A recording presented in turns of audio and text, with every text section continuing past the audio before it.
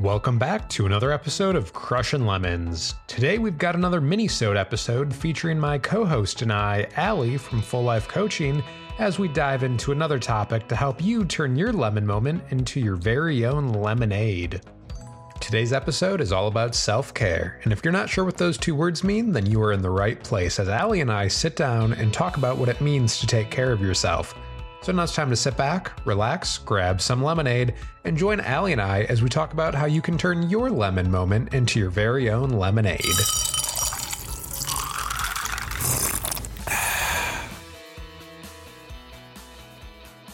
Well, everybody, welcome back to another episode of Crushin' Lemons. I'm joined here with Allie from Full Life Coaching as we're continuing our Minisode series with episode 5. And today we're going to be talking about self-care. So to kick it off, I'll turn it over to her to get the discussion going. Woo! Thanks, Ryan. Welcome to EP 5, everybody. EP 5. It's kind of the perfect time to be talking about this, given we've come down from the holidays. We are officially in high gear for a new year. Where is the conversation about me and me time? And as a young professional, I think we sometimes forget what me time looks like, or maybe we don't know what it looks like for ourselves because we're just so busy hustling. So I know Ryan and I have talked about this, just the two of us before, but it's an important one, I think, to bring up in the context of how life is right now with a pandemic, with trying to maintain jobs and careers and successful, financial situations.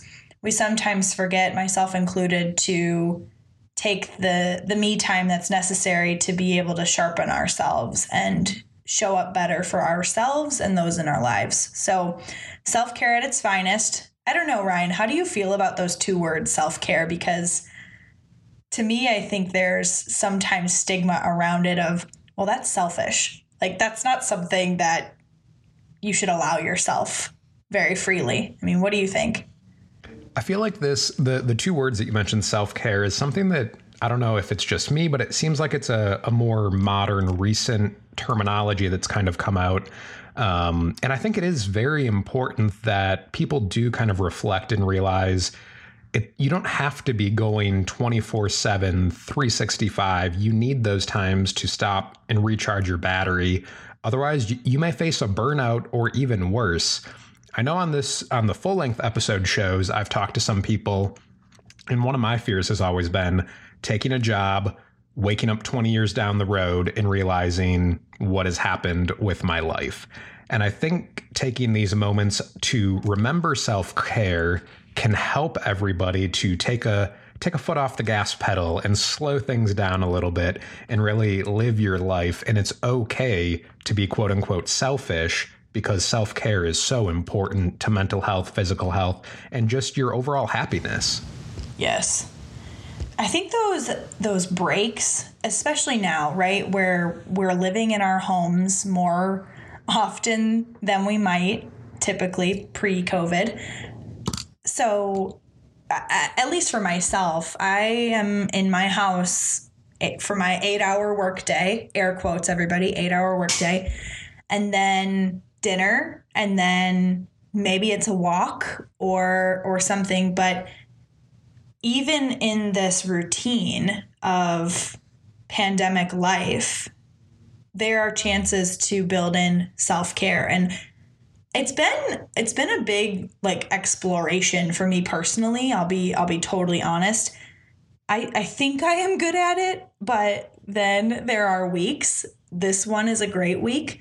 All of you can't see me right now, but I have tired eyes. I've been waking up at 3 a.m., sometimes 1 a.m., taking care of a puppy. But in those moments, you recognize self-care also comes in the form of how we talk to ourselves.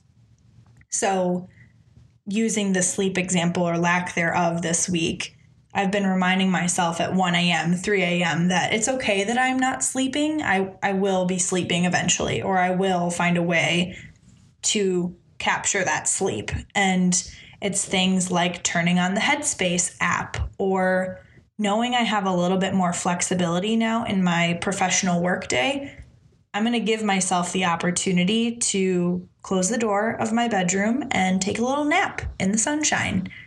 It's as easy as that sometimes. I know that that's not the same for everybody, and everyone has maybe a little bit more structure going on. I don't know, Ryan, I'll look to you, but like, how are you finding self-care nowadays in your life? So I think one of the things that you mentioned so many people can relate to right now is we are at home way more than we used to be pre-pandemic. And so for me personally, one of the big things I do for self-care is I need outdoor activity. I need fresh air. I can't be cooped up inside all the time. So days where I do have kind of a traditional workload scheduled out, knowing that I need to hit all these things and capture all these to-dos, I always make sure I schedule in time to go for about a 2-mile walk. And that's a good 40-ish minutes that gets me out of the house. I'm still kind of secluded, put on a podcast, and just enjoy the fresh air. So for me, that's one of the biggest things is if I don't have something that needs to be done outside already throughout the day, I'll make that effort to go for that long walk and just kind of recharge and get some of that fresh air. Love that. So I'll kind of segue into a tool that, you know, some of our listeners could consider. And this comes from a couple of retreats actually that I've hosted not too long ago. It's okay. So the things that you've listed off in terms of how you define self-care, you said outdoor activity, just being outside, long walks, fresh air, listening to podcasts. Those things clearly, as you were sharing them, bring you joy. And so there's this thing in coaching where if we want to start at the foundation, if let's say you, Ryan, you don't know the first thing about self-care or what that looks like for you. It's just not in your makeup. That's okay. Like there's a step for that. There are questions to help you figure that out. So as you were sharing, I wanted to bring up this idea of components and how these components of outdoor activity, listening to podcasts, etc., basically are a foundation for you of self-care. They're things that you enjoy. And a question I like to ask clients is, what in your life brings you the most joy? And I'll sometimes ask the question, think of a time in your life where time was no object, where you experienced a moment that you completely lost track of time and you were fully present in that moment. It's called times of ecstatic engagement. So we can think about those times almost like self-care because we free ourselves from a responsibility or we're freeing ourselves from stress, which is the reason that self-care even exists in the first place. It's to, like you said, recharge the batteries, take a moment, pause. And again, I hope that helps kind of our listeners just think about self-care a little bit differently. It's when in your life have you had these moments where time was no object? You just felt so completely blissful in whatever it was you're doing. And then by describing that, you'll come up with these components like you shared with me. So that was a little bit long-winded. I just think it's important that this kind of tool is out there in the universe for people to really think about self-care and how they define it. And with everybody, I mean, each person has to figure out what their foundation is for them. And so that may not necessarily be going outside or listening to podcasts. It could be playing board games with roommates or doing video games or reading a book in a small corner.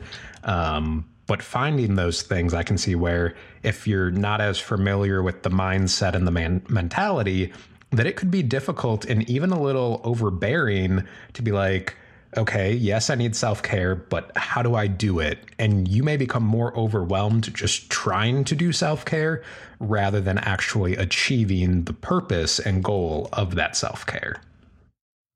Oh yeah, let's be totally real. Achiever over here, that's one of my top 5 strengths. When I'm pausing to go do something else that's not on my checklist, you bet I've had my freak out moments. Oh, absolutely. It's really hard to learn how to flip that switch on and be okay with the switch being on and for an extended period of time. Also, I wanted to ask you, are you commonly reading a book in a corner? Because I thought that was Awesome. I've got a stack of books. I'm reading like a sci-fi trilogy right now, but then I've also got some entrepreneur books that I need to pick up. But I was like, maybe I'll finish the trilogy first and then go for the entrepreneur books. Oh, I love it. I love it. So I can just picture you in the corner of your room all happy with your books, a stack of books, and you're cruising through it. That's awesome. But not to divert too much, I do appreciate you saying the question I think a lot of people have is, how do I self-care? How do I figure out what that is and be okay with doing said things that I figure out? And it's just allowing yourself the time to find and explore as well. And I'll go back to coaching. Step 4 is all about research and testing out. So I can remember back in the day when I was experiencing some pretty intense anxiety, I didn't know how to navigate it. I've never experienced panic attacks before. So I kind of put myself out there in my community and with friends and people I trusted. And I asked the questions. And that's how I found therapy. That's how I found yoga. That's how I found running, cooking, listening to podcasts. Yeah, listening to podcasts. Just allowing myself the time to test out new things that diverted my attention from that forward-thinking, anxious mindset. And that became my self-care. That became my now regular habit of, I love to meditate before bed, and I love to cook my own meals, for dinner and lunch. And it's just these soothing things that have become habits now instead of this self-care. It's a habit. And I think that's a good way to look at it. And I'm going to totally butcher this mindset or this phrase, but I want to say long ago I heard that it takes 21 days of repetition to form a habit. I don't know if that's actually the right number or not. That sounds right. I think that's right. I should know this as a coach, but there's so many data points. You guys, there are so many data points out there. Not going to nail this one, but yeah, I think definitely over 20 days. So is right. As people are working on their self-care, realize that it may seem odd in the beginning, but with anything else, the more practice you do, the more repetitions you do, it will become more of a helpful habit and become part of your everyday life. Just like the activities we talked about that we like to do. Yep. Oh yeah. And I'll say too, the other thing to know about self-care is that you're going to change over time. These things are going to look different. 3 years ago, I needed some sort of hobby that really got my heart going, because again, the anxiety was just so high, and running was never my jam. Oh my goodness. When we had to run the mile and get timed in elementary school, I dreaded it. It was the worst. However, fast forward, running became my prescription to supporting my anxiety. And eventually it grew my strength. It grew just healthier habits for eating. And it had just a lot of ripple effect. However, Allie here is back in the mindset of that 4th grader who was dreading the mile. I have evolved into knowing that my body is changing, and I appreciate yoga now. I'm more of a yogi, and that's become my daily habit. No more running. It's that served its own purpose then, and now 3 years later, I've evolved. So that's just something else too. Is self-care isn't permanent. It can look different, and to your point, it can change and serve all kinds of purposes for you. And I think that's a great topic to touch on, is as we grow and evolve, our interests, our passions, the things we enjoy will ultimately change. And it's okay to be flexible with that. Don't assume that what makes you happy and kind of does your self-healing today is going to be the same thing a week later, a month later, or a year later. And just roll with it. And like you said, experiment, try different things until you find what works for you in the moment. I think that's kind of putting a bow on it. Is self-care is what I would call me time. And it's unselfishly me time that each one of us, we're given time to be on this earth. So however you want to move through your days, you cultivate that through your me time, and other people will see it and acknowledge you for it. I certainly have experienced quite a bit of acknowledgement because of it. And it only allows you to show up a better, more stronger person. I think that is a great way to kind of tie it all together and wrap it up. We're basically at our 15-minute mark for episode 5. So hopefully you guys found this helpful and gives you something to think about if you haven't been doing any self-care. Here were some ideas and topics and different things to try out. So yeah, definitely give it a chance. If you haven't done so already, it can make a big difference. Love it. Go live that self-care life, people. Well, with that, we are going to wrap up the episode. Just a reminder, if you guys have your own lemon moment that you'd like us to address in the Minisode series, head over to crushinlemons.com/submitmylemon. And Allie and I would love to hear from you and be able to talk about your specific situation and help you turn your lemon moment into your very own lemonade. We'll talk to you guys soon. Thanks for tuning in. See ya.